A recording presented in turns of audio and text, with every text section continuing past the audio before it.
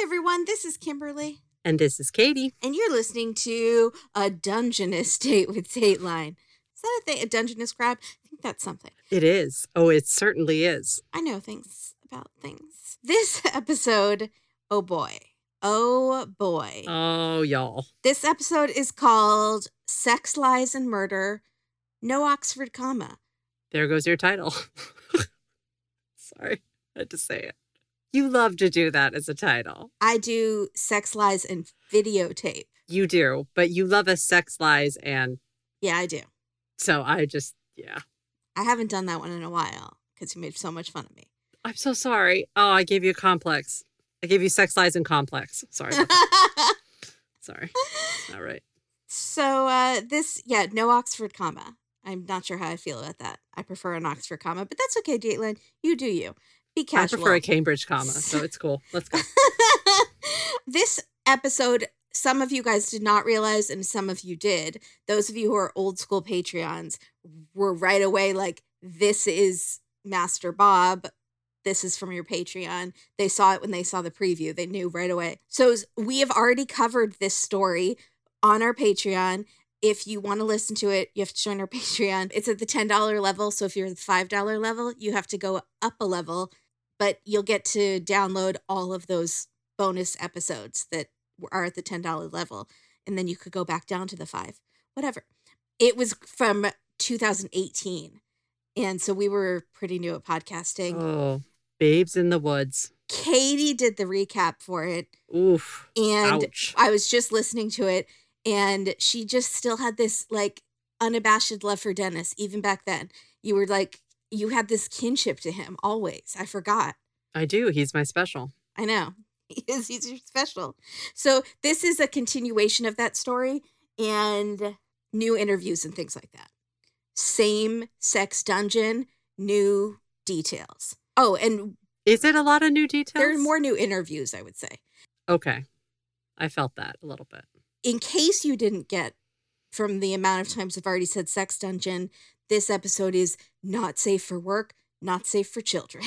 It is not quite as rambunctious as our After Dark series, if you're listening to that on Double Date, occurring now. On Fridays. On Fridays. A double date with Dateline After Dark.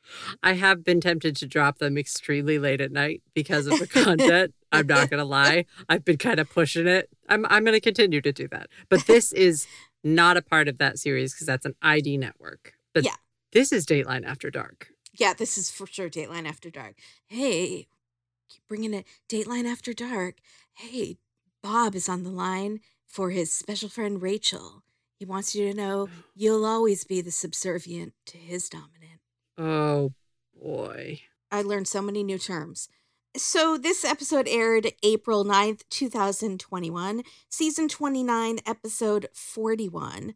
Dennis Murphy. Also, you might just think you've heard our recap of this because we mention Dennis in the sex dungeon a lot. Because this was when we started realizing Dateline gives him the most sexual episodes of all time to make us uber uncomfortable.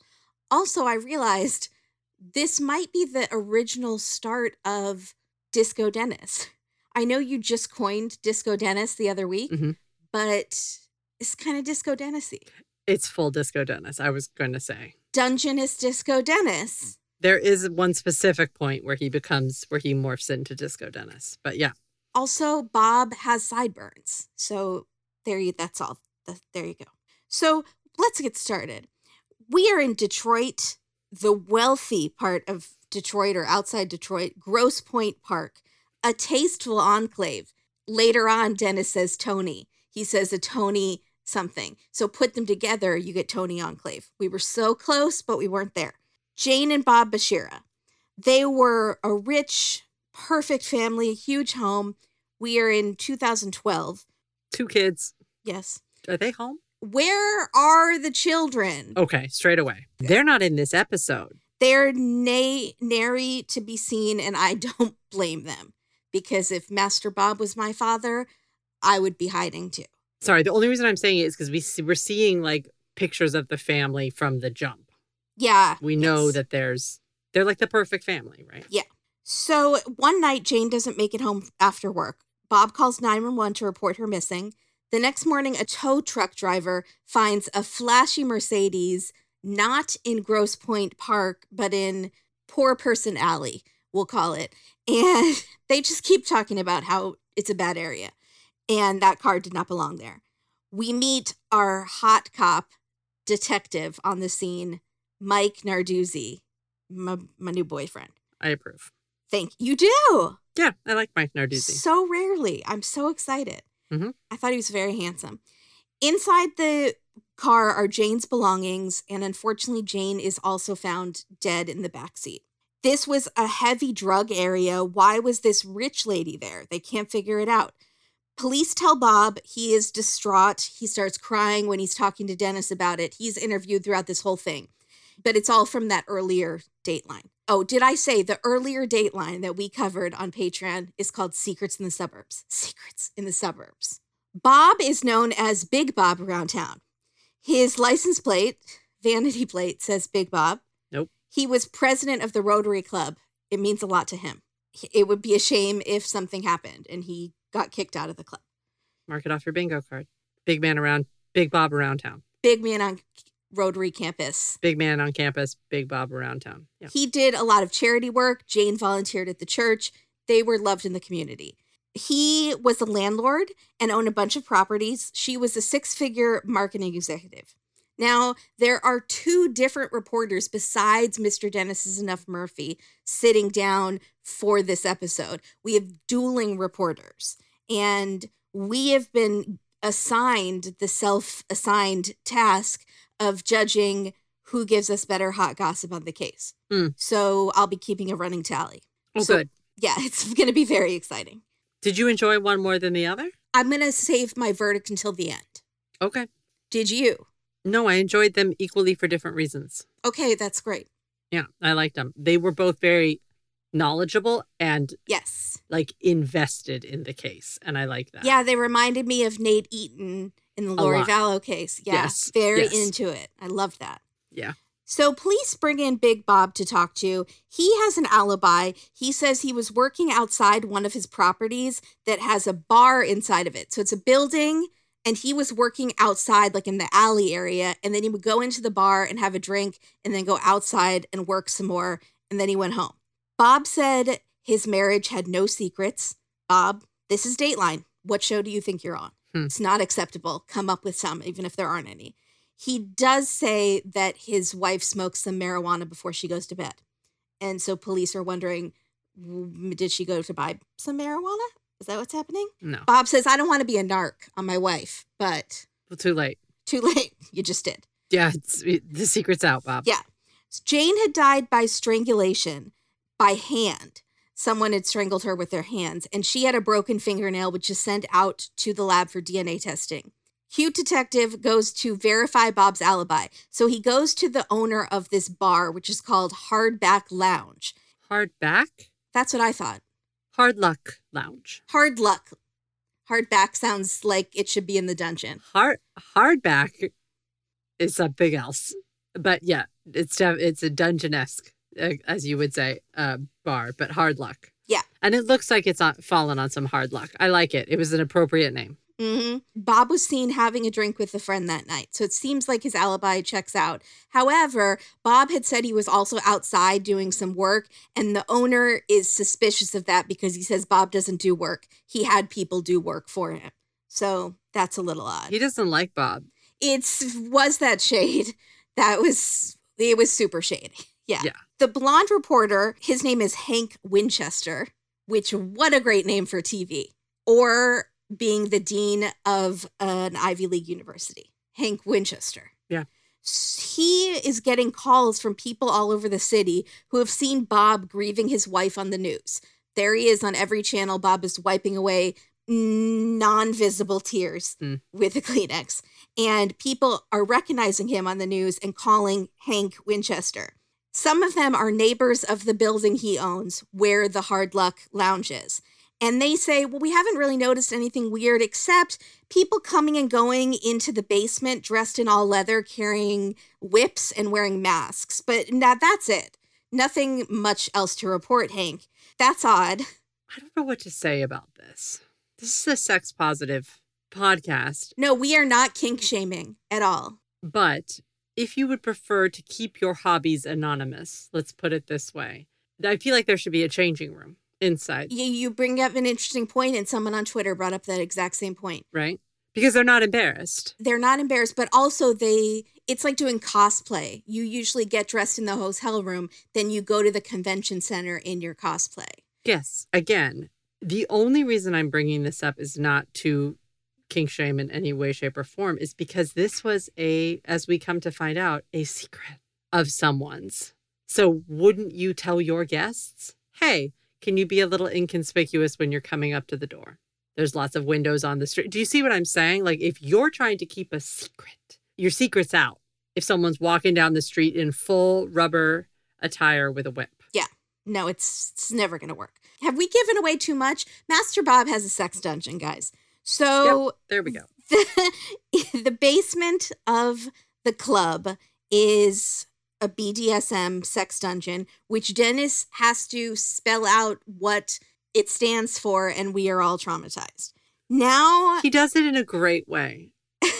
He does. He's very, educational. Someone said it was like a professor teaching about these, horrible bloody wars where it's you can hear about beheadings and not be super traumatized because of the way he's just teaching it in a Mr. Rogers sort of way. He's doing it in a way that it's this is a thing. It's out there. And you're they quartered people in the town square. Oh, they quartered people in the town square. Okay. It's out there in the world.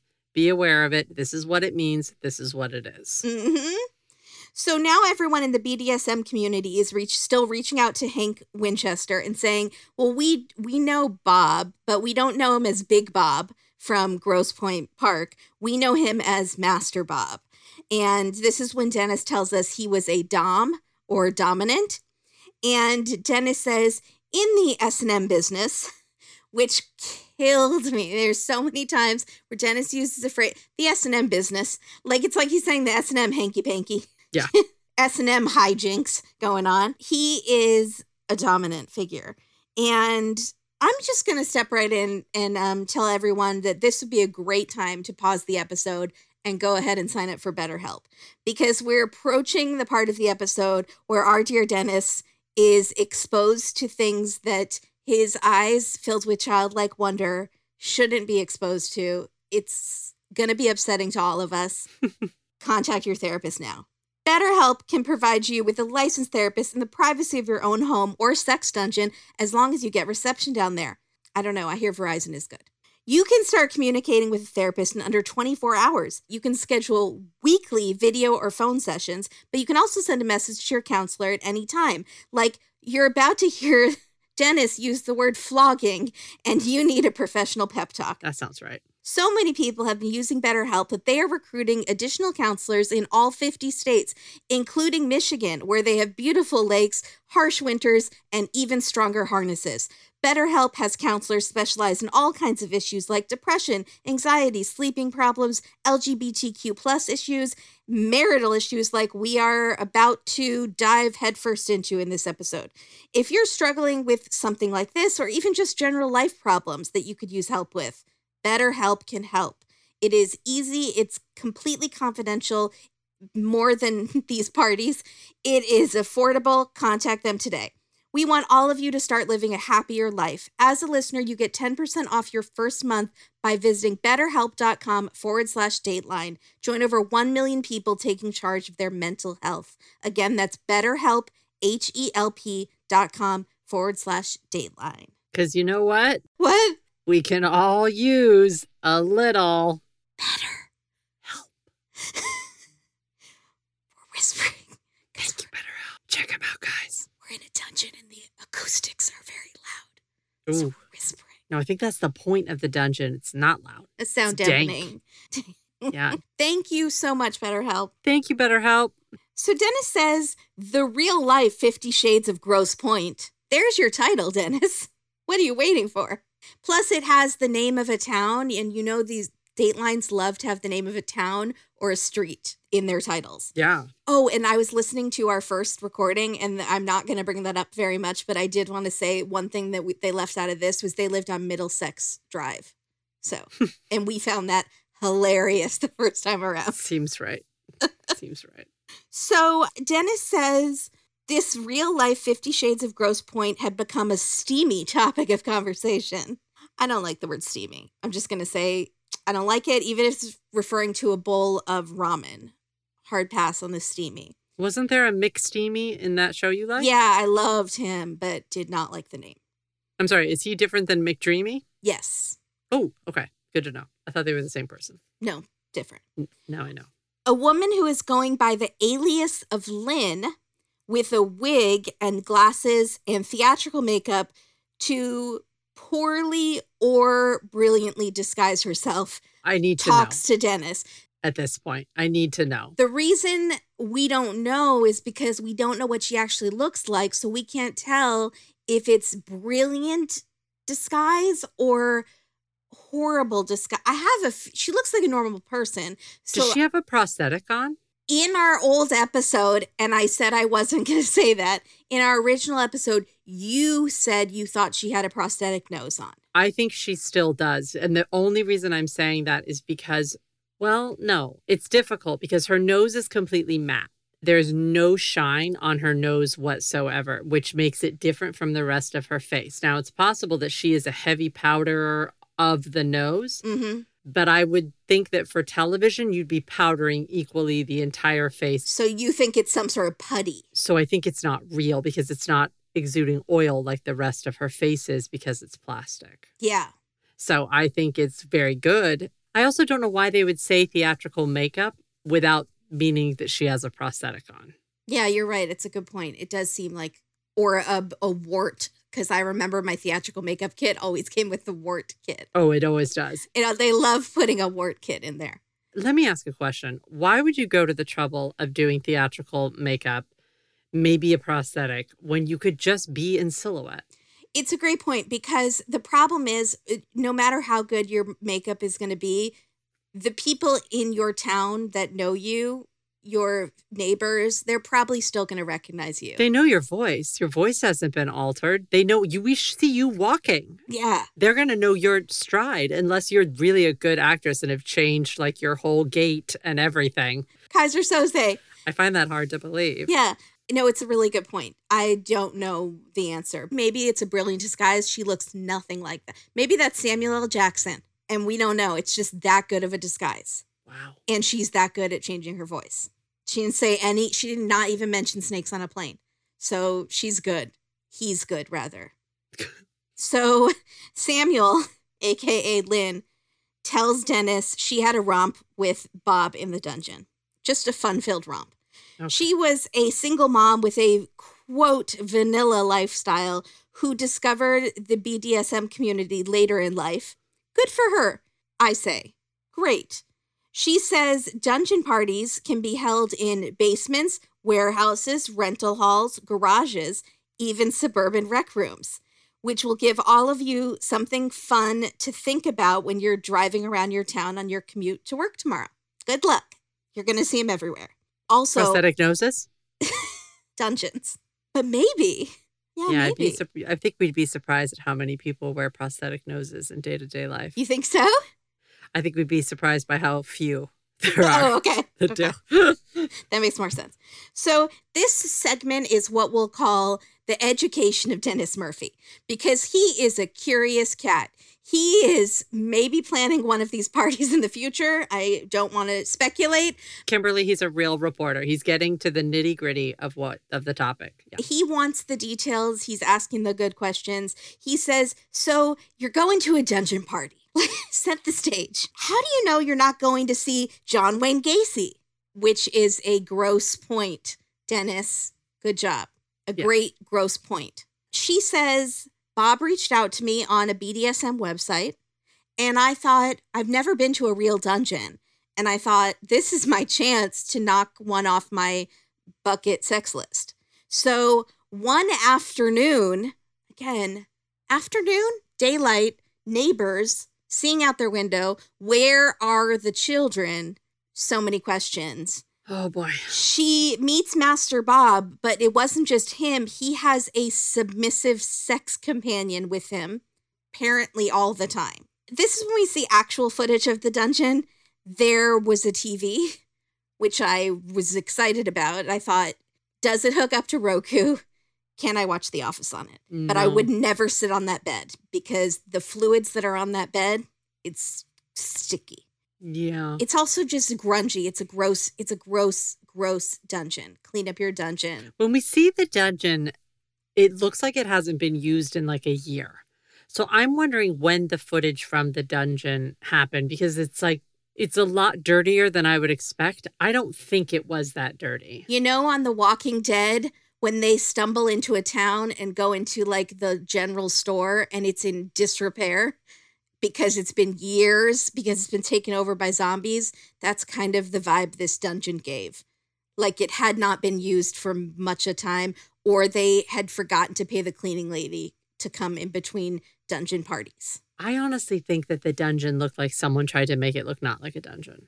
The dungeon looked to me like Master Bob sort of figured out that he was going to get discovered and went down there and pulled a bunch of stuff off the walls, because when you see, they're showing some things, like some things can't be removed from the wall. So anything that's on the wall, hooks, things like that can't be removed are staying.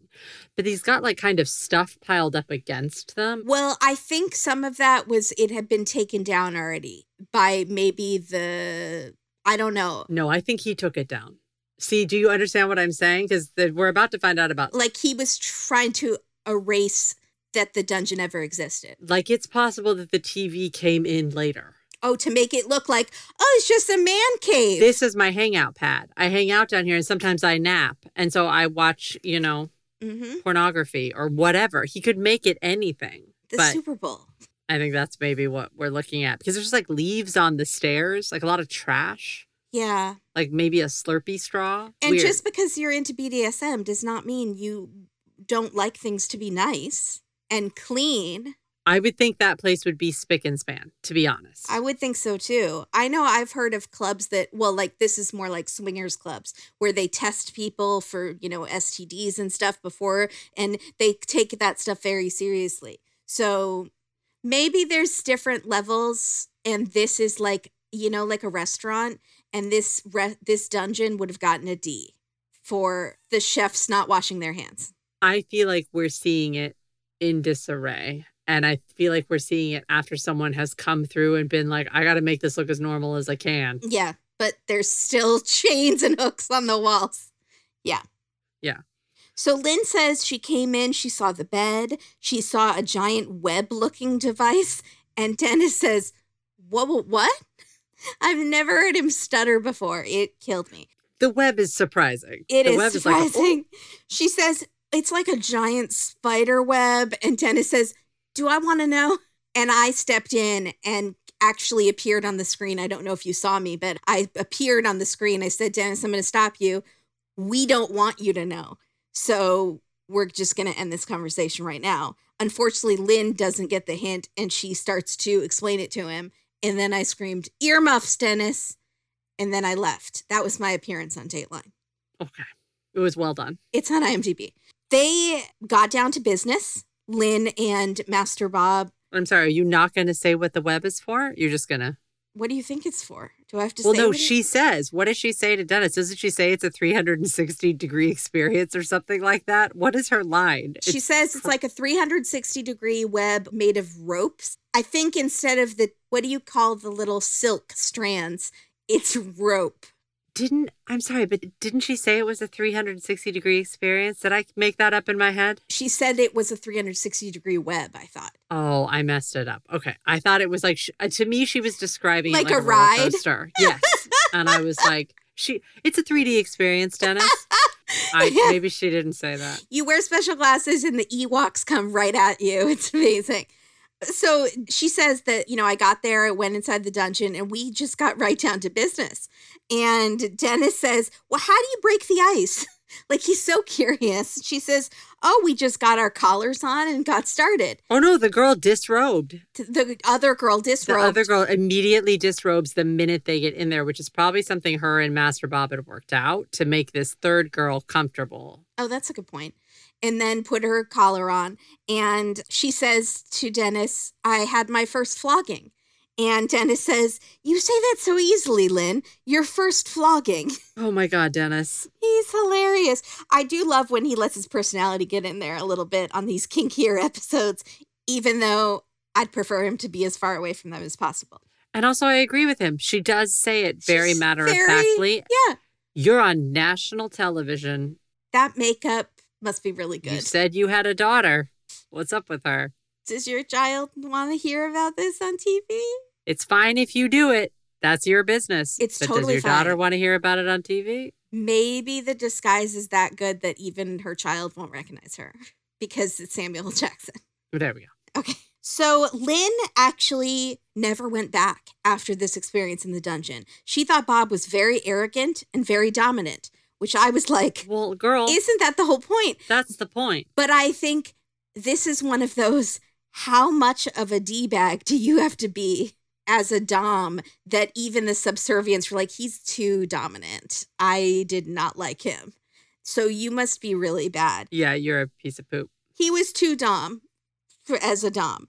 Maybe he did not follow the rules and the boundaries that they set forward that are so important in the community. Well, we get a little hint about that later. My thought is that the reason she says he's arrogant is because he does not follow rules that are set forth, and that's a big no-no. That's huge. That's what you agree to. Yeah. Did she know that there was going to be another person there, or did the other woman just show up? That's what I wanted to ask Lynn. Like, were you thinking it was just you and him, and then all of a sudden there was a third? That's a good point, but I'm not sure. Yeah, and I don't know if that matters, but I just feel like... I don't know if it matters. I think she probably was, once she realized what his attitude was like, she was probably glad there was another woman there. Definitely. But I think it is, and again, leads to that arrogance of like, no, I know better what you want. Right. Because so I'm going to go ahead and bring this other person, even though I didn't tell you or didn't ask you. It's my dungeon, my rules. It's my house. We can do what we want. It's our party. We can dance how we want. But that's why they're there. Yeah, no, absolutely. It is his dungeon, his rules. But there are rules within the rules in that community. So the detectives realize there's something much more conventional happening that might be behind the murder. Not the BDSM, but just a regular old affair. So it turns out his submissive sex partner, Rachel Gillette, is not just a submissive sex partner. She's like his mistress. So they met on a alternative dating website, alternative lifestyles website.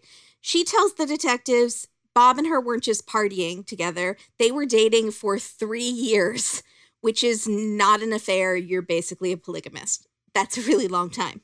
He had even gone out of state to attend her daughter's wedding. And there's a photo of them dancing like they are at a third-year high school reunion. He is arrogant. Yeah. There's a photo of them on the website. That's a real D-bag move. Yeah. Yeah. Detectives say their relationship was based on mutual obsession with each other. Rachel goes on the news with the brown-haired reporter whose name is Santia, and Mike Santia. And so she says, when I found out his wife was killed, I didn't know that he was still married. That was when I learned that. I thought he had divorced her. So it's an okay interview. I still think the blonde reporter is winning Winchester. I think he's gotten more so far, but it's early on. Bob is called official person of interest in the case, but Bob's lawyer says there's this other guy you should look at. Bob's lawyer hands the police a letter from Bob, and it names Joe Gentz, who they think should be looked at. Yeah. Joe Gentz is a massive man, like 6'6", really just huge person with a child's IQ. And he used to do odd jobs for Bob. They bring in Joe. Joe tells police, well, Bob asked me to kill his wife. And I said no, but Bob got mad. He basically threatened me, like, if you don't kill her, I'll kill you. And Joe he's kind of all over the place. That sometimes he's yelling, and then sometimes he's whispering, like Diana and a Hawaiian Mike. Mm-hmm. I did it. It's weird. Yeah, it's very strange. It's unnerving a little bit. Yeah, it is. He says he went to their house. Bob let him into the garage. Then Jane came home and started arguing with Bob. And Bob said, take care of it. And at this point, Joe mimes to the police. I was like, what? And Bob was like, take care of it. He's like, oh, yeah, the murder. I forgot. So Bob takes out a gun and points it not at his wife, but at Joe. Basically, if you don't kill her right now, I will kill you. I guess he didn't want to shoot his wife because ballistics, so that's why he wanted Joe to do it. So Joe was like, I have to kill her or he's going to shoot me. So he strangles Jane. And Bob is screaming, is it over yet? Is she out yet? And she's still alive. So Joe puts his boot on her neck and he heard it crack, which is the worst thing I've ever heard. Oh my gosh. It's so horrible. They put her body in the car. Joe drives it to the alley and in the bad part of town and leaves it there. And he tells the police Bob was supposed to pay him $8,000 plus a caddy, a used caddy, which is. How did they get the car? How did Joe get back from the car? I don't know. Hitched? Well, he said he went to McDonald's. Walked? Maybe walked? I thought he said drive-through. No, we see him on camera going into the restaurant. So he's just walking around? Okay. All right. Yeah. I mean, I bet there's lots of people walking around there at night because they said there's lots of drug houses there and stuff. Right. Okay. So Bob was supposed to pay him $8,000 and a Cadillac, a used Cadillac, which is very low. It's better than the one episode that was $10K and a bike, because $10K and a bike equals less than $8K and a used Cadillac. Yes. Again, let's be clear. Bicycle. Right. We thought it was a motorcycle. It was a 10-speed. Yes, it was. Yeah. It was a mountain bike. Police need to corroborate the story. They look at the phone records and they see hundreds of calls between Joe and Bob. The day before the murder, Bob called Joe 22 times.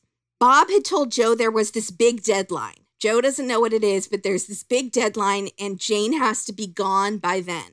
So they find out the deadline was one that was put on by girlfriend Rachel. She tells the brown-haired reporter that she had given him a deadline to stop living in the land of make-believe, all fairy tales and ball gags. She says, I need to see your divorce papers now. Are we going to be together or not? Joe tells the police details about the car, where it was, what he left in it, where exactly everything was, and it all matches up perfectly. He says after he dumped the body, he went to McDonald's, and we see him on security footage. He tells the police he got rid of the boots he was wearing in one of those clothing donation bins, and police go and find the boots, and Jane's DNA is on the bottom of the boots. Also, the boots are covered in mud, filthy, and I was thinking, clean off your boots before you donate them. It's easy. It means so much to people. He just murdered someone. Speaking of donating dirty murder boots, I can think of a better way to donate. Katie, tell us about Bombas. They give back. Boy, do they ever. Do they give dirty murder boots? No, they give soft, incredible socks to people in the world who need them. Bombas makes the most comfortable socks in the history of feet. They've literally rethought every little detail of the socks we wear to make them way more comfortable. I wear my Bombas every day, every night, any second that they're clean. They're on my feet. They are my most favorite prized socks, and I will be wearing them until they fall apart. And by the way, I have had a few of these pairs for quite a while now, and with the amount of wear that I give them, no sign of a hole, no sign of even a stretch out. They are fantastic. They wash like a dream. These socks do so much more than keep feet cozy and do. Actually, right now I'm moving into the lightweight sock. Because it's going warmer months. Mm-hmm. So I'm going to be moving into the lightwear, which are just as comfortable as my comfy hiking socks. But Bombas gives back to the most vulnerable members of our community. For every pair of socks that you purchase, Bombas donates a pair to someone in need. The generosity of Bombas customers has allowed them to donate over 40 million pairs of socks and counting through their nationwide network of 3,000 plus giving partners. That's incredible. That is so many socks. And the impact is more powerful now than ever. To those experiencing homelessness, these socks represent the dignity of putting on clean clothes. It's a small comfort that's especially important right now. Mm-hmm. So give a pair when you buy a pair and get 20% off your first purchase at bombas.com/datedateline. That's BOMBAS.com/datedateline for 20% off your first purchase. Bombas.com/datedateline. Bombas, bombas, bombas, bombas, bombas, bombas, bombas, bombas. Try the lightweight. I love when you do a little button at the end. They're real nice. They're the Bombas. They really are, the bombas.combas. Check them out, guys. So Joe has even more proof that proves that he did it. He has scratches on him that he shows the police, and he says, there's your DNA. I feel like he's a little smarter than people give him credit for. It's hard to tell. We're not seeing his test scores or anything. I can't tell. I really can't tell. And then I have some outside information on him. Jury's out. The jury's out. So the DNA under Jane's fingernails does match to Joe. And this is where the brown-haired reporter pushes out front because Joe is at a court hearing for an unrelated manner, and the brown-haired reporter is there reporting on it, and they happen to arrest him for the murder at that moment. So he gets the whole thing on tape. Oh, yeah. Good for him. But the police still need to nab Bob. They need to get Bob for the crime. And Joe's story is also kind of bizarre. It is. Because he does it's hard to see in the interrogation, but it seems like he's saying he pulled a gun on me and told me to do it, but she didn't see him. She didn't see Bob in the room, in the garage. It seems a little, for lack of a better term, Brendan Dassey. Oh, for sure. Yeah. But not being led to as hard as Brendan Dassey. The funny thing is, the questions that the detective Narduzzi, his questions were actually excellent because he's just asking what happened then. Where were you? Where was this person? It's very by the book. Mm-hmm. Tell me exactly what happened. Oh, yeah. And I liked where was her purse? And he said, Bob put it in the car. Front seat or back seat? And he goes front seat. And they're driver's side to passenger side. They're not leading. Right. They're not leading. He seemed to ask the questions in the same tone of voice, which is good. But Joe's a little... all over the place. Joe, to me, seems like the epitome of an unreliable witness. Does that make sense? Yes, absolutely. Bob tells Dennis, when the police called me a person of interest, the media ruined my life. Everyone seems to forget that I lost my wife and the kids lost their mother. Where are the children? There's a few other, I'm just going to say it. There are a few other podcasts that have covered this case. I have listened to multiple things on this case. The daughter has spoken out. Oh, okay. So there is she was standing by him and then back to there's a thing that happened. So anyways. So Bob says Joe acted alone. At one point, Bob says Joe wanted $1,500 for a custody hearing that he was having with his daughter, because I guess Joe has a daughter, and Bob said no, and Joe might have been really mad about that. But he says, I did not hire him to do this. He said, if I wanted to harm someone, why would I hire a guy with a 68 IQ, and why would I have him do it in my own house? He says, I'm not a nefarious person, but I wouldn't hire an idiot. And I was like, that's rude, Master Bob. There is no need for name calling, sir. I said, good day. That's kind of his MO. That's his, I think that's what he does. So I think that's an excellent defense.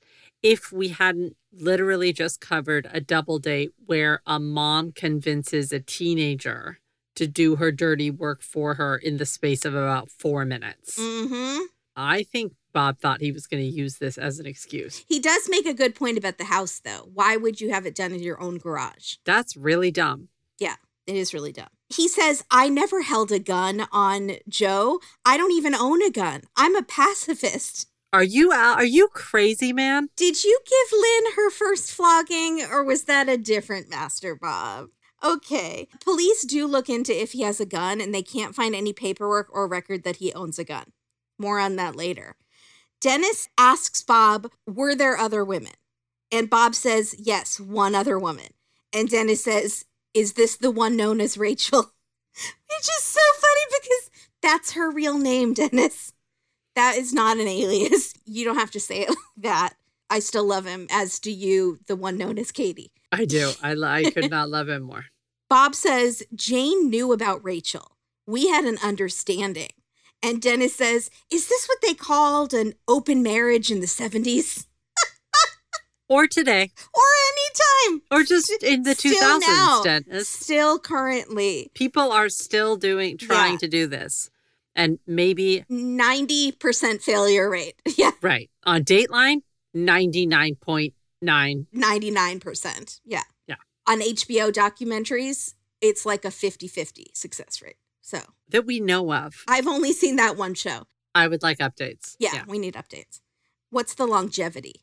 But what's the longevity of most marriages that are what we would call a closed marriage? This is what I think their argument would be. Right? I'm sure it's better than we even think because they're probably not very out in public with their open marriages. So they're not taking these polls. It's not like a Gallup poll or a census that actually, says when people are legally divorced.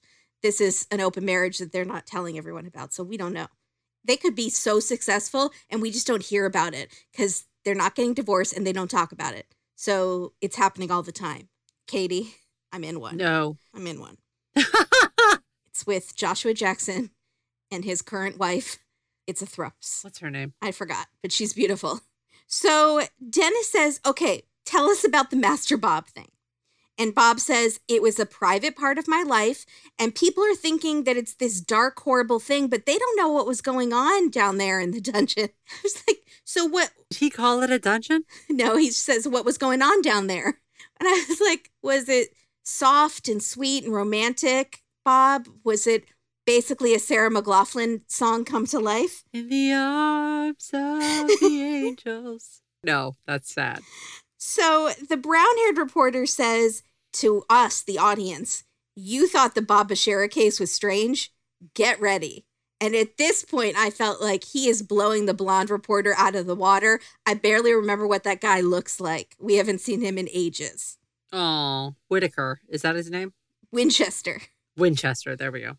This brings us to a wild new chapter in the story. And it has to do with Steve Tubato, who is the man who introduced Joe to Bob, and he owns an appliance store. Steve's Appliances, literally. Yeah, but it's appliances and something else.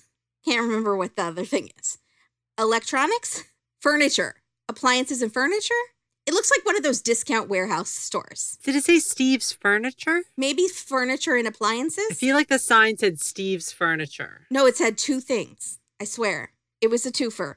And Bob would frequent him to furnish out his rentals with stuff. Oh, okay. So Steve tells the police, because he says, I thought they think I was involved at the beginning. And I told them, he has this really thick accent that I'm not going to do. He said, Why? Okay, I'll try. I told them if I had anything to do with it, you never would have found the body. No, that was really too subtle. That's right. It needs to have some kind of an accent, so I appreciate you doing something.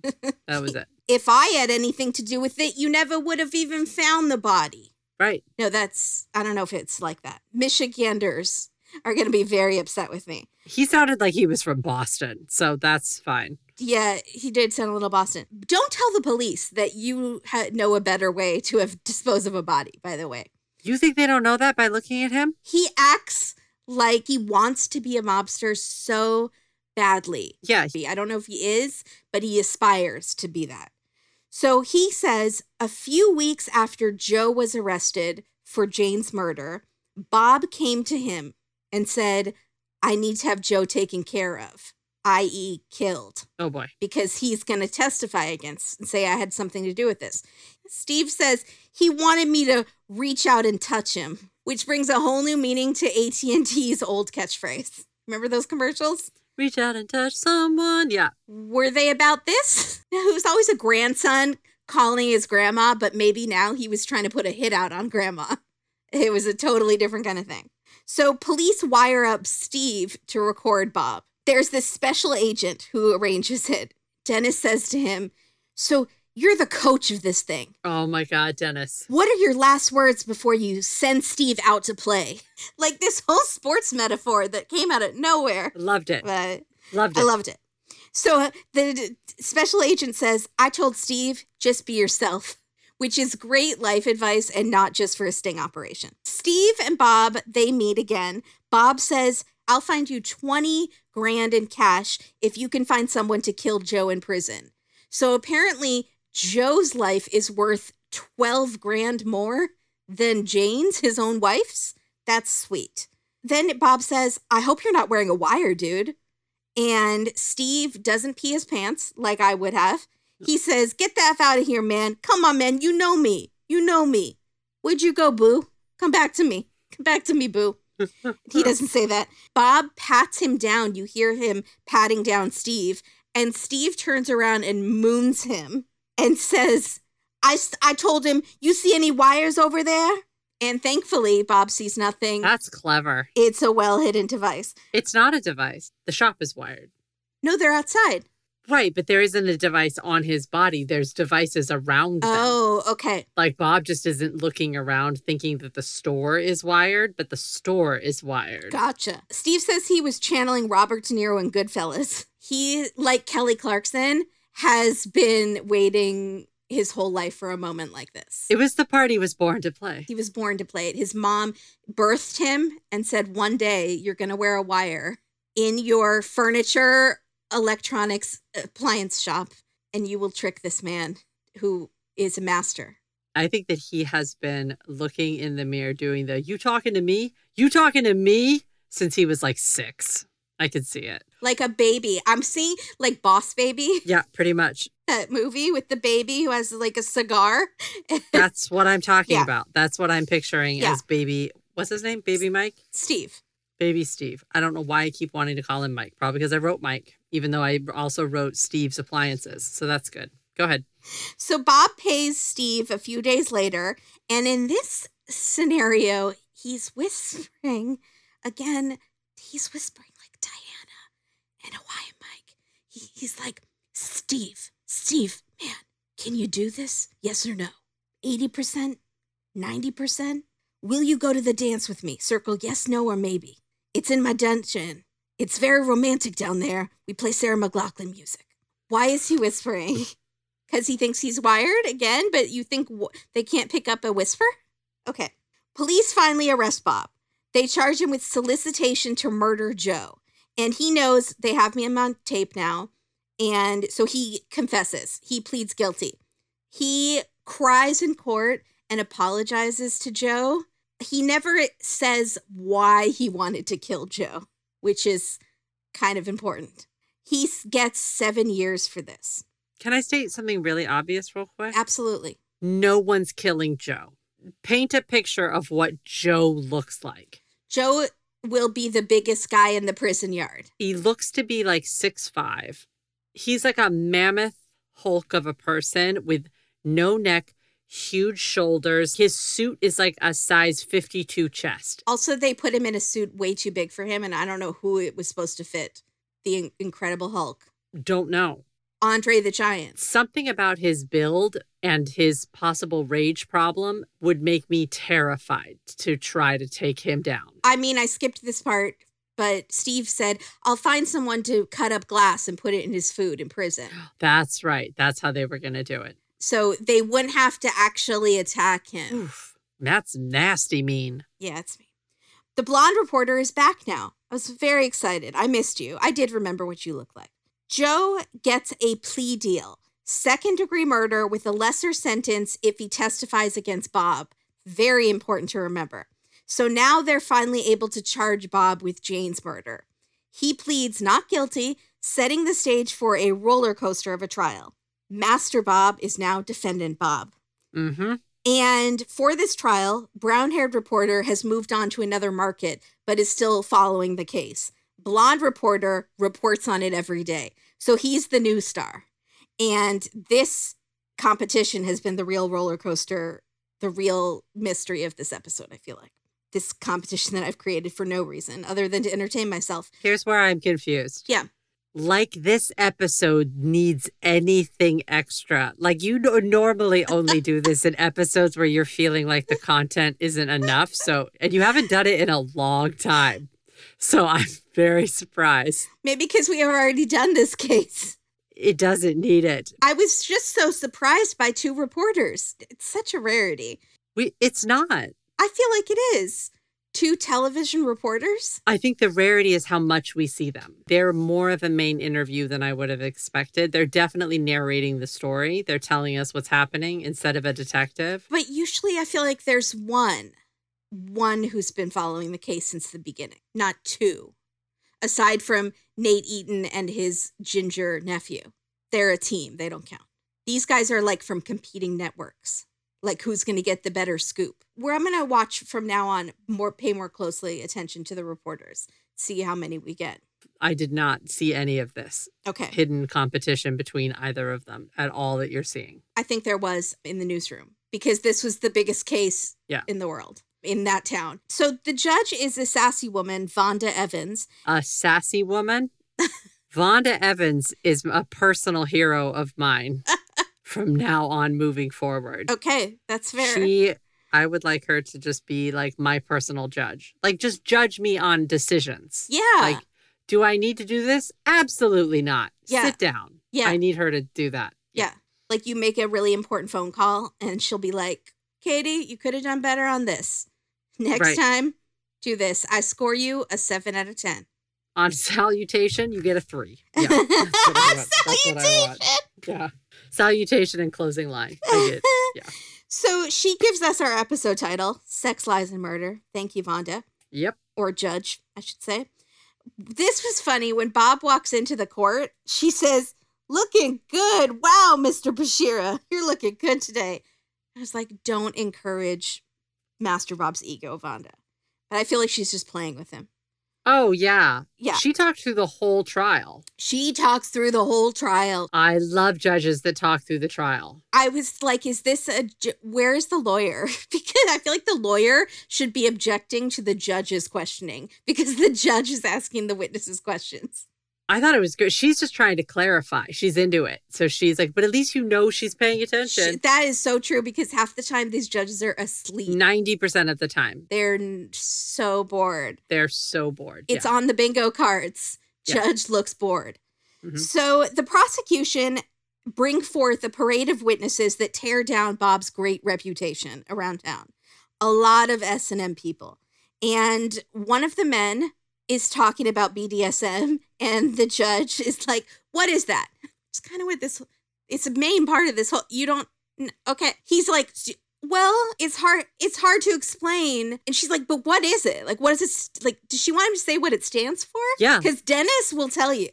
Is Dennis Murphy there? I think she wanted to know if he knew.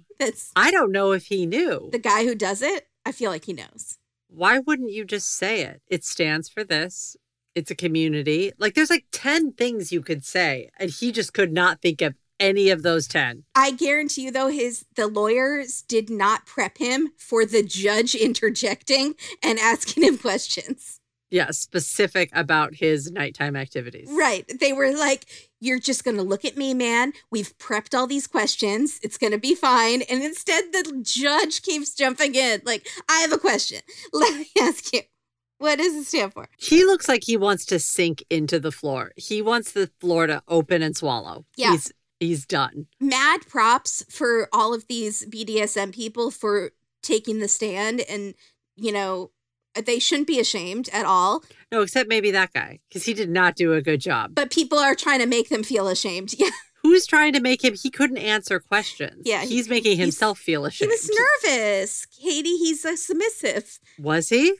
I don't know. I'm just guessing. Well, we wouldn't know because he could not answer the questions. Just by how nervous he was, I felt like he might be a submissive. I felt really bad for him. But maybe it's a whole different situation when you're in the dungeon. You have a character, maybe you're playing a role. I think it switches. I don't know. And you switch. Yeah, maybe. The prosecution, I felt like, well, they're trying to shame these people and shame Master Bob for his nighttime hobbies, guilty pleasures. And I say no. No, they shouldn't. But you know why they're doing it. I mean, they're smart. They're doing the thing that's going to get the biggest reaction from the jury, which is put that front and center. Put something salacious Yes. front and center because it makes him look like he is a cheater, number one, Right. with many women. Right. Which is the main issue, or should be the main issue, that he's having an affair, not that he's doing all this other stuff. But to an average jury, they're playing the card that they've got. Of course, of course. And this is their big, salacious, ooh, case can't delete card. But I won't let them shame me for my guilty pleasure, my hobby, my obsession, playing Best Fiends all the time. It's what I enjoy, and you know what, Katie? It's consensual. Good. I won't feel guilty. Best Fiends is a game that's free to download and endless fun. There's thousands of levels and new content.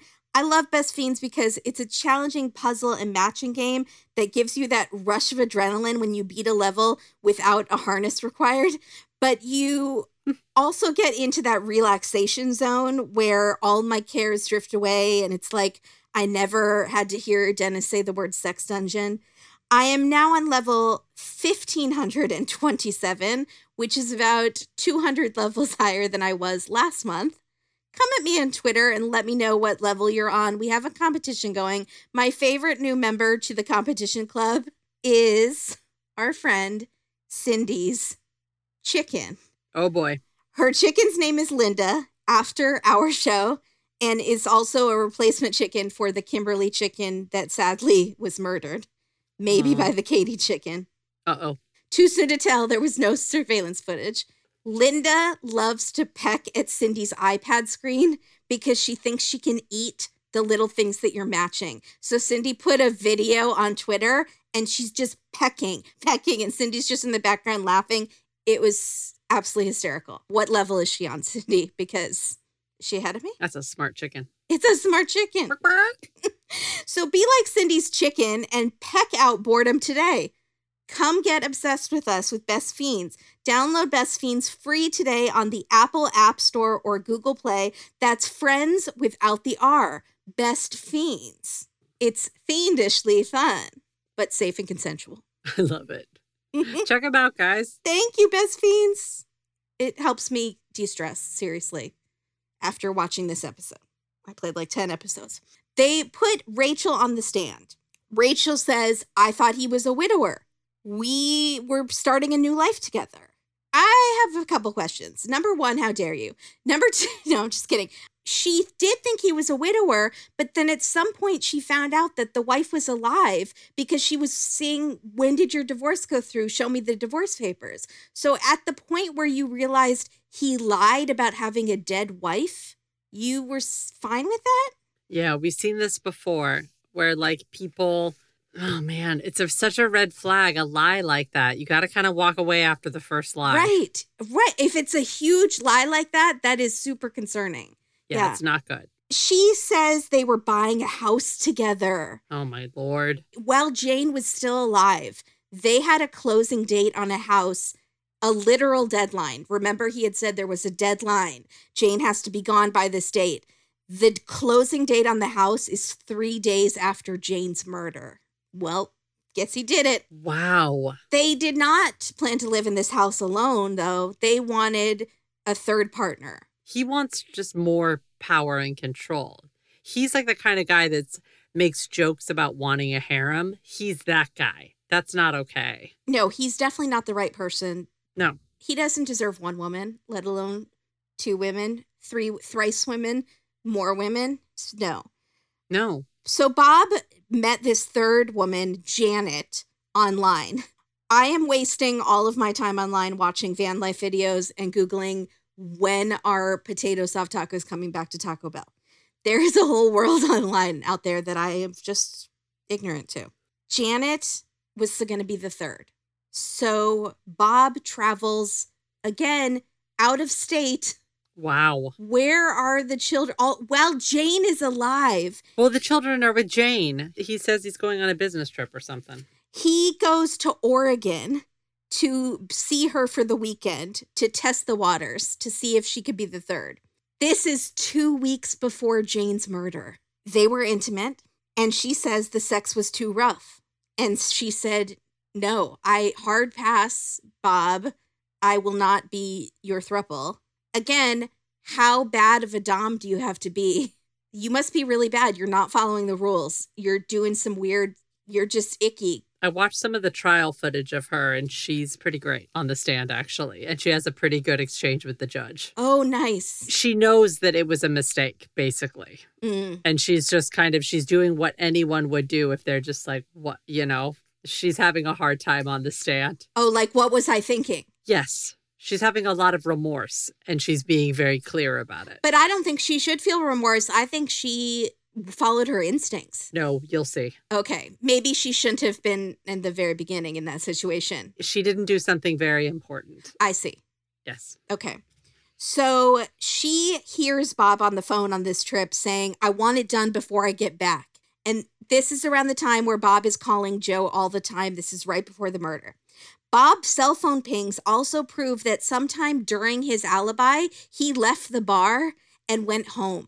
And remember, he had said he was there the whole night. Yeah. And then they show during the trial some of the Dateline footage from the very first Dateline to show things where Bob said something and he totally contradicted himself. The biggest one is Bob telling Dennis, I'm a pacifist. I don't own a gun. Sorry, we should be very clear. Bob is being interviewed in this episode. Yeah. We're getting a lot of footage of Bob. Old footage, but a lot of Bob and Dennis sharing like a room. I don't like the thought of them sharing airspace.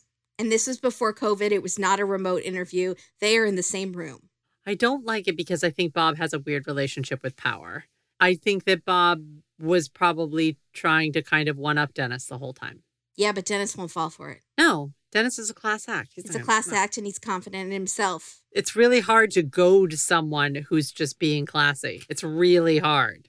If they're just calm and just asking questions, which is what Dennis does the best. That's the best way to get to them, too, is to not act like it's not bothering you at all what they're doing.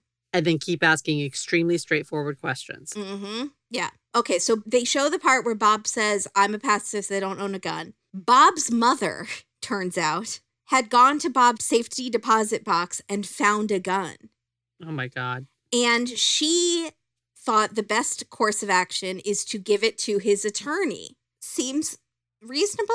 I kind of can't believe she turned him in. She turned the gun in. She could have just hidden it or thrown it in a river, but she gives it to his defense attorney. Now, the defense attorney holds onto it for 14 months before turning it into investigators. And I'm not sure the legality behind that. So Joe is supposed to show up and testify. Supposed to. This is part of his deal. He's supposed to testify against Bob. That's how they got Bob. But when he comes into court, he just says, I'm sitting this one out. I'm not going to testify. And I was shocked. Like, can he do that? Not really. You had a deal with the prosecutors. No, and the judge lets him have it. You're just going to pass? You can't do that, buddy. But the prosecutors don't contest this because, as Dennis says, they think they have a strong enough case without him. Yeah. That's not why. They were terrified of what he would say because he is not a reliable witness. Right. And he would have to be cross-examined by Bob's lawyer, who's a tough cookie, Lillian Diallo. She's great, too. She would have torn him apart on the stand. Or maybe he would have lost his temper like he did in the interrogation and screamed. And then everyone would have seen, we don't trust him. He's scary. And well, that seems to be the biggest thing with him. And in all the outside information is that he has this hair trigger temper that's like well documented, which is part of, he has some issues and that's one of them. Mm-hmm. But it's a big problem. Yeah. And also his story is strange. So how is he going to hold up to scrutiny that well of little details? No, because his story keeps shifting around.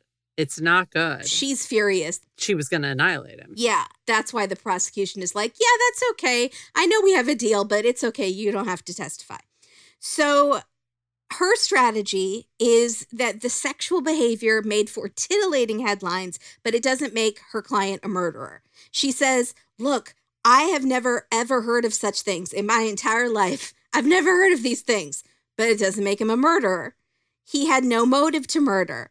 Jane knew all about it. Jane knew about his kinky tastes, as Dennis calls them. Dennis No. Wow. Kinky tastes. But apparently she knew about it. That's what the lawyer says. So why would he kill her? One of Jane's friends takes the stand and says Bob had gone to a key party and wanted Jane to go. And Jane had said, I don't want anything to do with the key party, but Bob can do whatever he wants. As long as I'm not there. It was kind of a like, just don't embarrass us and you can do what you want. And she would look the other way. So the defense lawyer, this is the best part. The defense lawyer says, listen, Bob was married and divorced before. He knows how to divorce you without killing you, which is my favorite new line.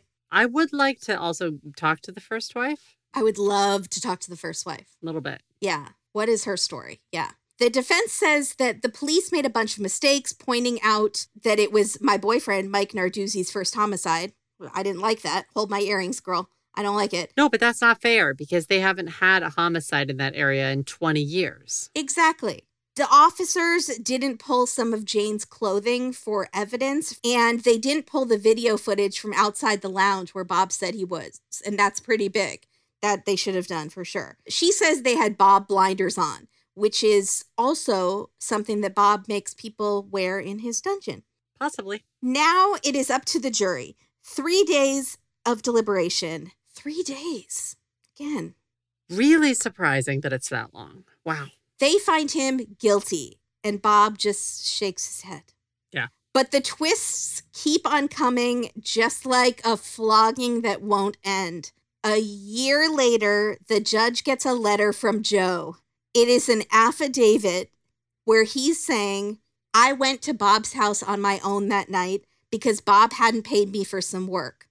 I broke in, Jane caught me, and I lost control. I killed her, and I can no longer live knowing that Bob is completely innocent. And our judge, Vonda, is like, what? What? Okay. Now, Bob is already appealing his case at this time, and this could be a total game changer. So the judge convenes a special hearing. She says to Joe, do you understand you took a plea agreement? You said Bob paid you to do this. And so did you lie? You're now in trouble for lying. What's the truth? Yeah. And Joe does another 180. He says, I made up the version in the affidavit. I thought that it would get me less jail time. That can't be right? That doesn't make any sense. I feel like his cellmate was like, maybe this would get you more, like, something stupid. Yeah, it's very, very strange. He's already second-degree murder, so he's already not serving life. Right. This is going to get you life or something. I mean, I don't know. I don't know if they can change things, but yeah. Side note, though, I did like the yellow jumpsuit that he was wearing. He looks like an extremely tall minion. Yes, he does. He says, no, what I said before, my original story, that was the truth. Bob paid me. Bob pulled a gun on me and made me do it in the garage. Everything I said.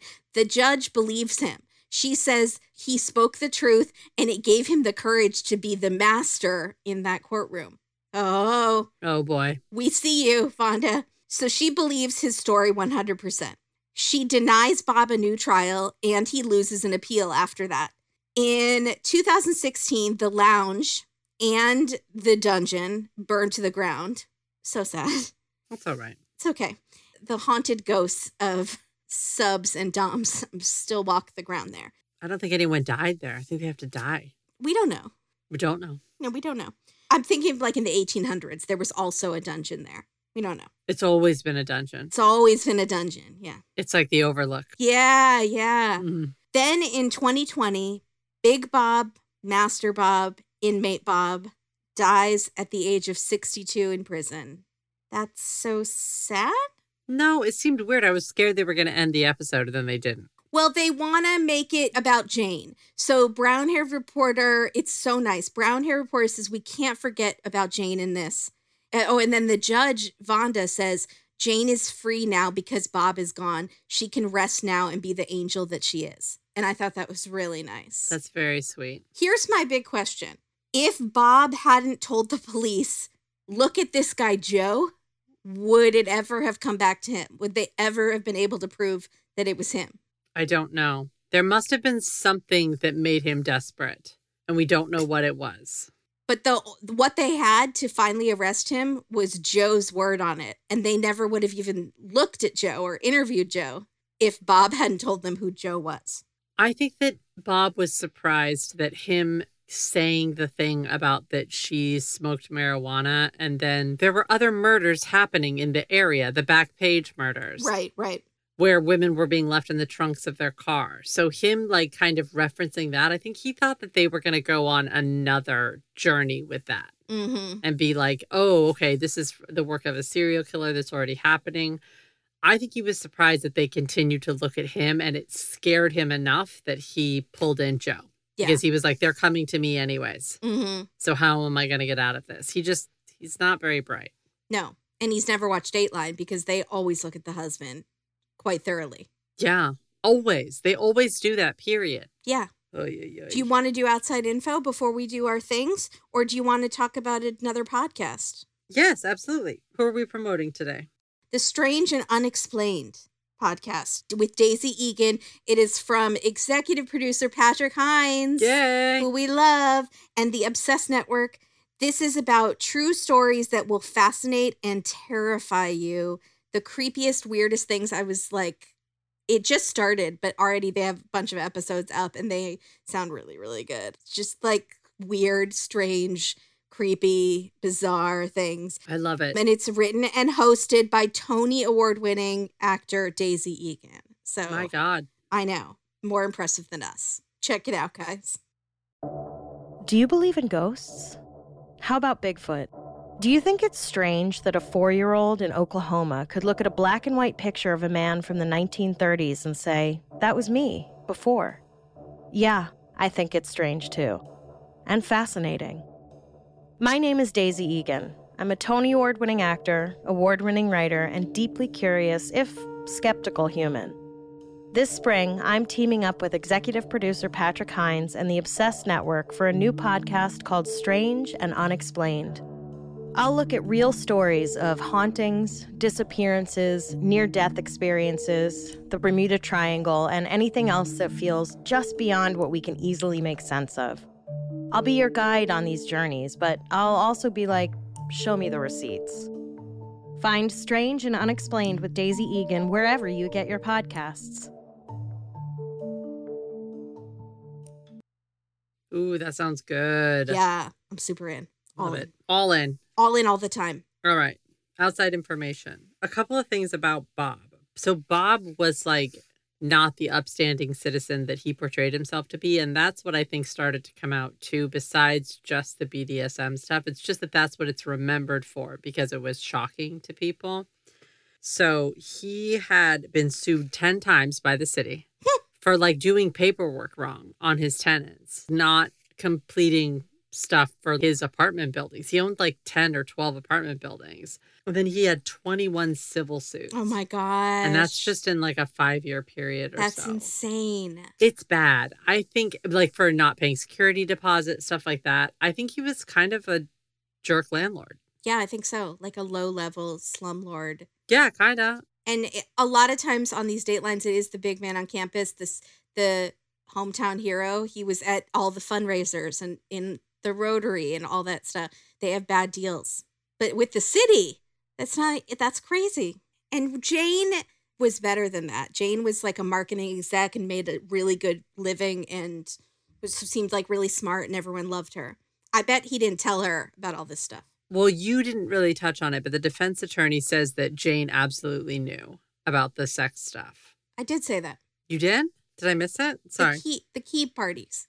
Sorry. No, that she knew about the dungeon when the attorney is saying, no, Jane knew. Jane knew all about it. We don't really know what she knew. Her family says she didn't know anything, but they wouldn't, I don't feel like would know what's going on inside their marriage. I see why the attorney went there because Jane's obviously very, very smart. Mm-hmm. She's a marketing executive. And I'm just thinking, even when he said, I'm going away for the weekend on a business trip, you know what your husband's business is. Does it require him to go to Portland? Right. Does it require him to leave town? Right. He owns apartments in town. But we've seen women who are smart in business and dumb in relationships. Not dumb, but blinded. We've seen people also just look the other way And I think that's what was happening on a lot of this. Right. Just sort of like they know something's up, but they're not going to look into it too hard. Yeah. Because they want those things to remain secret. Yeah. So the other interesting thing was Janet, the third who was supposed to move into the house. So she goes into kind of detail about what happened when he came to visit. Mm-hmm. And I'm not going to say everything, but I will say that she said she had bruises for 3 months. My God. And this is the exchange she has with the judge. And the judge said, "What about a safe word? Don't you have safe words? Why didn't you have a safe word?" And she literally like throws up her hands and looks at the judge and says, "'Cause I'm an idiot." Oh, she was new. And it was the most like that moment where you're just like, yeah, that was a stupid mistake. That's what I was telling you earlier. That like, yeah, that's stupid. You needed to have that. You could tell she was mainly frustrated with herself. This was my mistake. And I cannot believe I got wrapped up with this guy. And you kind of felt for Janet. I do feel for Janet. And I'm really glad she used her instincts and was like, this is not, I wish she would have used them sooner. But she didn't pursue it with him. She didn't go move across the country to be with him and Rachel. I hope she wouldn't have. Is the key. Remember, she dies right after he comes back from Portland. Jane dies. Right. So all this started. So there was not a chance for her to come because they never signed the papers on the new house or anything, right? That's all. It was too late. Well, the closing date was 3 days after Jane's death. And he was pulled in. He was not arrested at that point. He was certainly a person of interest. He wasn't arrested, but he was certainly was sweating that and not sweating buying a new house. Yeah. But I think Rachel, when she heard about the wife, that was when she was like, he's still married? I've been asking him to see the divorce papers. So she probably wouldn't co-sign on the house at that point because she heard about the murder right away on the news. And she made a deadline for him. Well, that was before. There were a couple of deadlines. There was a deadline of the house closing, and then there was the deadline that Rachel was imposing of, if you don't have those divorce papers by this date, right. I'm done. Right. So I don't know. Which deadline were they talking about, do you think? Well, first they thought it was the Rachel deadline, and then they thought it was the house deadline. I think the house deadline was a much more tangible deadline because it's like paper and money and stuff like that. But I think it was probably both. It was the impending pressure. It was all hitting him. How were you going to get the divorce papers if she dies? Because that's all that Rachel wanted to see, right? Right. He's like, I'll just kill her instead. She'll be fine. She was fine when I told her that my wife died, and then I told her, just kidding, but we're divorced. And now you're going to try it again. Hey, she really is dead. She really is dead this time. Not a divorce. Not a divorce. Wow. So. And she was fine with it. So, yeah, it sounds like their master dominant thing was not just when they were doing that type of behavior. It sounds like he held the upper hand in a lot of the relationship. 100%. Yeah. Although she did say, like, was able to make a deadline, and he was doing everything he could to follow it. He was really into Rachel. Her? Him? Do you have B-roll bonanza? Yeah. So much dungeon footage. Well, the thing that's funny about the dungeon footage is like it's fake. The actual footage of the dungeon is gross. It's like you get tetanitis from touching anything. Yeah, absolutely. But tetanitis, is that the right thing? It's not, but I let it go because I don't want to correct you. So tetanus. There you go. What's tetanitis? Is it like meningitis and tendinitis? Tendinitis? It could be. It's tendinitis and tetanus. Tendinitis and tetanus combined. You get tetanus from just touching anything in there. But the shots we see are the most romantic. It is a Sarah McLachlan music video. There's candles lit, soft lighting. It's super romantic. That's not what his dungeon looked like. Oh, Steve's furniture and appliance store gets so many exterior shots. Yeah. Which I didn't know if that was good for business or not. They are on every corner outside of that store we see for a long time, like lingering shots. Maybe they really like Steve and they want to give him a leg up. Steve's got a cute little dog. He had his lab in there. That was a cute dog. Great dog. Adorable dog when he's sitting in his office. And then they do a close-up shot of this gun tucked into his waistband at his desk. He's a serious businessman. He means serious business. Why does a furniture and appliance store guy need a gun at his desk? Just out. It's not even in a holster. I don't know if I have answers on that. Well, he's sitting down. Oh, so weird. And then we keep seeing the same photo of Jane where she has a really sunburned nose. And it reminded me of all of my sunburns, and I felt bad for her because it's just very painful. Oh, yeah. So the detective at some point is in a garage. Did you notice that? Is he in their garage? He's looking at 8x11s of the Mercedes. And he's looking at these huge pictures. And he seems to be in like a tool shed. So, like, remember in more recent episodes where they've had them in those warehouses with the big windows? Is it like that situation? But this was earlier in the show? I think it's got to be his garage. Yeah, maybe. It just seemed odd. Maybe he's married and his wife makes him do his workout in the garage. I didn't see any exercise equipment. Did you see any paint cans? Nope. Toolboxes? Yep. Yes, toolboxes. No paint cans. Yes, toolboxes, tools, things like that. Interesting. Like there could be a table with a saw on it. It was strange. Branson happy being on Dateline and are now associated with murder. I have one from Charles, our friend Charles, on Twitter. And in life, we love him. McDonald's. Nothing satisfies a post-murder hunger craving like McDonald's. That's true. Sometimes. Like a Big Mac. Yeah. Those fries. You can smell those fries from so far away. So you're just killing someone and you smell the fries and you're like, just led to it like a siren song. Master Mac. Gens takes terrible pictures. That's just a statement. I just need to put that out there. Every single picture that we see of him, he's fine if he's moving. But in pictures, he looks... I'm scared of him. He's a scary size for me. A few people online were trying to figure out what actor he looked like. Christopher Guest. That is not what they came up with. He looks like a giant version of Christopher Guest. Interesting. Blow up Corky. And that's what he looks like. And take away his neck. This was actually who they came up with, which I think is brilliant. Did they say Ron Perlman? 100%! They did? You got it, chickadee. Just replace his face with Christopher Guest. And there you go. But I think even the face is not bad. Oh, I didn't see that in the face at all. He had like a little like... There's something about Joe's eyes that just, it's like, I don't know. It's something about all of his features. He's scary to me, and also his kind of like irrational bouts of anger. Like that was the other thing that I read from outside is like he has a real anger. Like he's been in and out of hospitals. He's not great. Which is, it's like kind of almost makes his affidavit story make sense.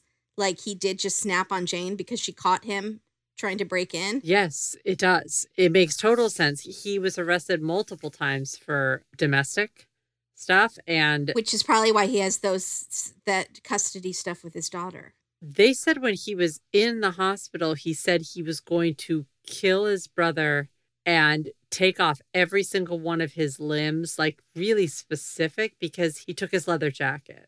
Oh my God. It's like stuff that's too violent. And then there was another time that his wife was home late or was coming home late. And he said, I'm going to kill her. I'm going to kill whoever she's with. And then I'm going to kill myself. And he had like 3 guns. Like it was not good. I'm glad his daughter was taken away from him. But he was fighting for custody. I know. I also heard a prison phone call between him and his daughter. And it was sort of sad. He was like getting on her about her grades and stuff. And he's like, you asked for help at school. You asked for, and it just like kind of hurt me because I was not like, good at school. He needs help. He needs like mental help. Mm-hmm. He needs to be somewhere where he can get help and medication. Just period. And Bob just took advantage of all of that. Absolutely, he did. But I don't know what the real story is. It's somewhere between what he's saying. I mean, all of his stories, I think, have a bit of truth, but I don't think any of them are 100% true. That's okay. But you do think Bob had something to do with it? Yes, 100%. Yeah. I think Bob set him up. Yeah. I think Bob put it in his head at the minimum, and I don't think that's what happened. I think Bob really actually set the whole thing up, but at the minimum, Bob put it in his head to do it. In our first episode, because it was on a different dateline, so they went into more detail on certain stuff, they had a bunch of different plans of how to kill her first. And they were all stupid and bad. Yeah. Just really bad, like pushing her off a roof of the house, like with a ladder. Like really just not good stuff. At least that's what Joe says. Yeah. Mm-mm. Fashion police. Bob's sideburns. Thoughts? Oh, I'm anti. On him, at least. Okay. I'm anti everything Bob. Also, someone put a close-up shot of their screen when he's in court, and they were like, I am not a fan of this HD TV, because you can see dandruff. You can see a pimple on his neck. He's just not an attractive man, inside and out. Yeah. So that's all I will say about that. I think that's valid. I think that's fair. But who is attractive is Judge Fonda. That fur vest. Walking down the street in her faux fur vest. And then later, her second interview is a leather jacket. And I was like, okay, so you're just very cool. You're just very, very cool. What if she's doing it because of the leather, the bondage? No, I think she's just cool. She's tipping her hat to the famous case. I think she's a leather jacket girl. I like it. I'm into it. There is footage of her online berating a racist cop who, like, beat a black man, and, like, she's going after him. She's stupendous. Yeah. She's the MVP for me. She's great. But I'm sure you made one of your reporters MVP. Did you want to wrap up your competition? Who won? Yeah, it's kind of a tie, honestly. What? That's a cop-out. I'm leaning towards blonde guy, Winchester, but that could just be personal preference. I don't know. In his delivery. I really liked the brunette. Okay, well, that's different strokes for different folks. Yeah. That's what makes the world go round. I liked how excited he was. It brought me into it. He talked like a reporter, too. Like, I feel like he orders eggs, like, talking like a reporter. He might. That could get entertaining or could get old fast. But probably was entertaining. No, I liked both of them. I really did. Titles? I have nothing that great. Do you have anything? A 360-degree rope spider web of lies. Oh, that's excellent. I tried to get something. Fake Nose for Trouble. Okay. I gotcha. My First Flogging, a children's book. Oh, sweet Lord. But I think I did something like that similar in our first episode. I think I made it like a Judy Blume book. But this I had in mind as like a children's book. Oh, I also had something else. Oh, I'm just going to steal the one I did from our old episode then. What? Extremely gross point. Oh, that's really good. Again, not kink shaming. It's all about Bob being gross. It's all about nobody wants to do this with Bob. Nobody should be doing this with Bob. Does that make sense? No matter what. That's the problem. Disco Dennis dabbles with the devil. In a dungeon? In a dungeon. In a dank dungeon? Disco Dennis dabbles with Dungeon Devil. Yeah. Yeah. Okay, great. Yeah. How about, I don't know why I got that, moons over Bashara instead of moons over Miami because he mooned him. Oh, okay. Okay. Mm-hmm. I thought Justice for Jane would have also been just a really good solid title. Solid how title. they ended the episode. And then Gillette, the best a Bob can get. That's all I did. That's her last name. Yeah, that's Rachel's last name. Yeah. That's funny. Gillette, the best a Bob can get. All right. But that's implying that she's better than Jane. And we don't think that. We think Jane was better than Rachel. If we were into comparing women, which we're not. No, we're not. I'm just making a clever title. Yeah, it's just a title. I don't think it is. What did Twitter say? Tell me. I'm very excited. So Cindy said, because everyone's just like, why do they give Dennis these stories like we always say? Cindy said, we act as if he isn't the one requesting the salacious assignments. Cindy. He's so perfect for this, though. He really is. Matter of fact, to the point. Yeah. We're talking about dungeons. Have a seat. Mom, we got to get through this. Yeah, he's great. Anna was very excited. My apartment made it onto B-roll, a Dateline. More on that later. Wow. Yeah, stay tuned. Christina said, if Dateline has a problem with drinks and nibbles from last week, how are they ever going to cover this episode? Good luck, ladies. I would like some clarification in the future. When you say a day with Dateline, it implies that both of us took issue with nibbles. And I would just like to point out. Just me. There was only one. Just me. Nibbles. They didn't say nipples. They said nibbles. Nibs. And I'm okay with nibbles. Yeah. Anna, going back to this because she is from there, she says, I've been to that bar. Oh my God. I didn't know. Yeah. Well, now you do. So you can't go back. It's gone. Oh, yeah, that's right. Burned to the ground. Yora Lamb said, if it weren't Dennis, what Dateline correspondent would you want to narrate the BDSM episode? Please retweet. We need a significant sample here. And then she wrote, Dateline, can you please, you can read this on the show.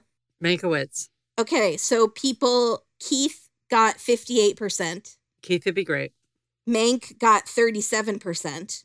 Andrea, only 4%. I don't want to send Andrea into the dungeon. I'm good. Yeah, I don't want Andrea interviewing Bob. Not to say she can't hold her own. She could, but we just don't want her tainted, by Bob. I don't want Dennis tainted either, but I just feel like Bob would have been weird. Or with Andrea? Yes, absolutely. I think he treats women differently because I think he probably has some strange views on women, if I had to guess. Bob's personal hero is Harvey Weinstein. I'm just going to guess. Yeah, it might be. Yeah, except that Bob has passed away.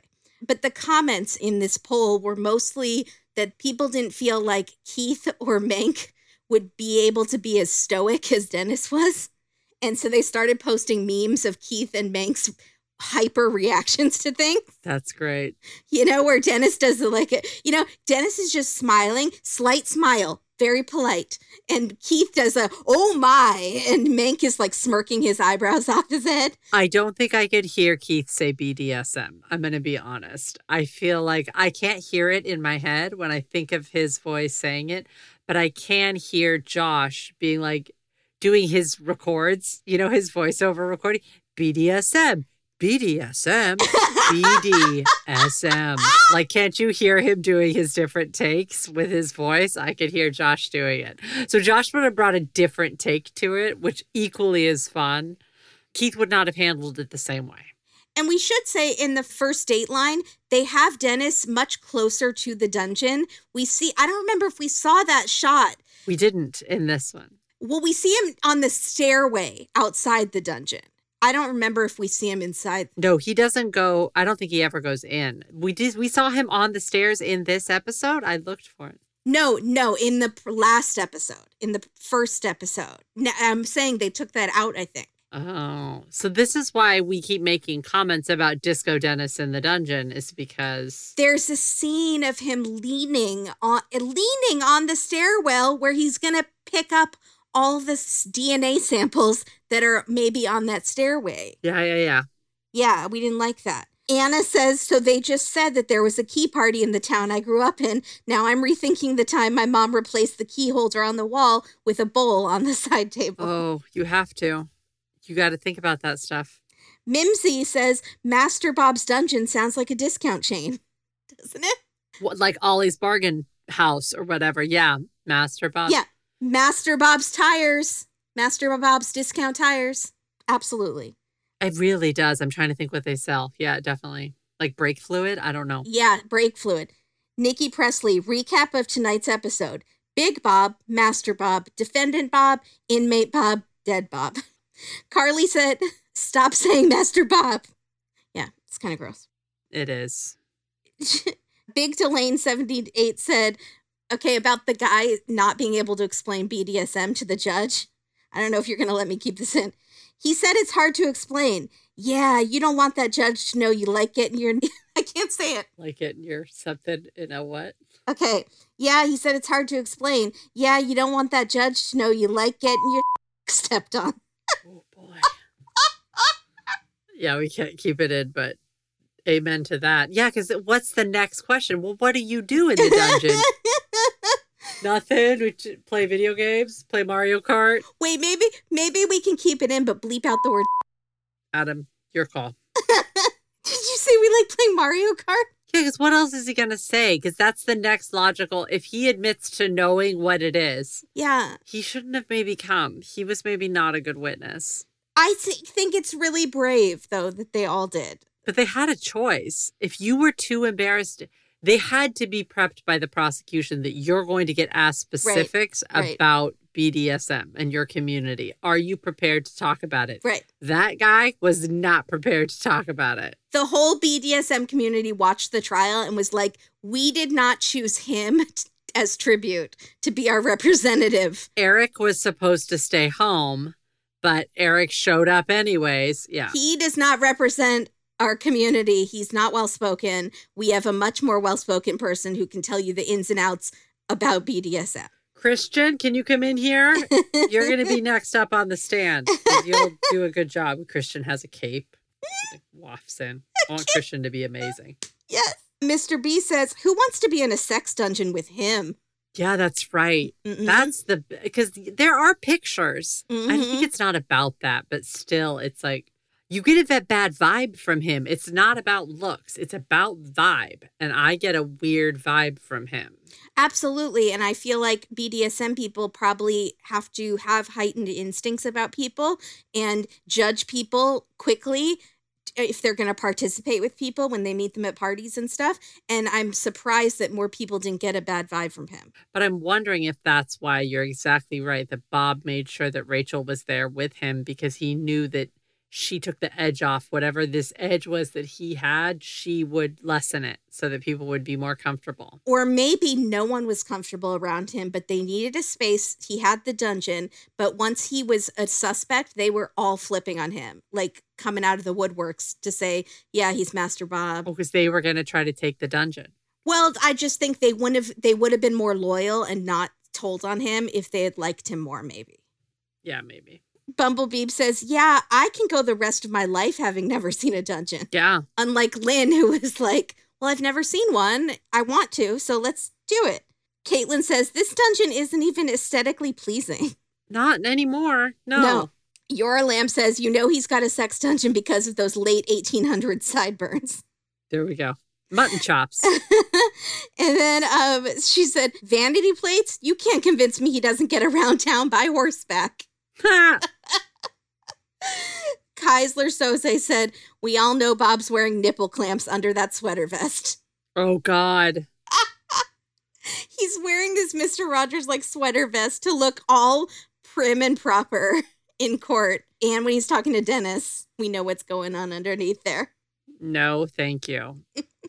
Thank you, guys. Thank you so much. You finally got to hear the Master Bob episode. Yes, we've been referencing it for so long. Yes, it's here. The time is now. Follow us on social media. We have a great time discussing all things like this. We're Dateline. And also check out our Patreon. We have like 30 bonus episodes at the $10 level, including ones like the original one of this. Yes. And some other real interesting cases. Yes. And also, if you are on the Patreon and you are looking for this one, it aired in August of 2018. So you can look by that or search in your app. It's called Secrets in the Suburbs. Oh, boy. Yeah. Thank you, guys. Thank you so much. Be kind to each other. Extra kind. Be safe. Yes. The safe word this week is safe. Be safe out there. Please, in every aspect of your life, just be safe. I love it. It's perfect.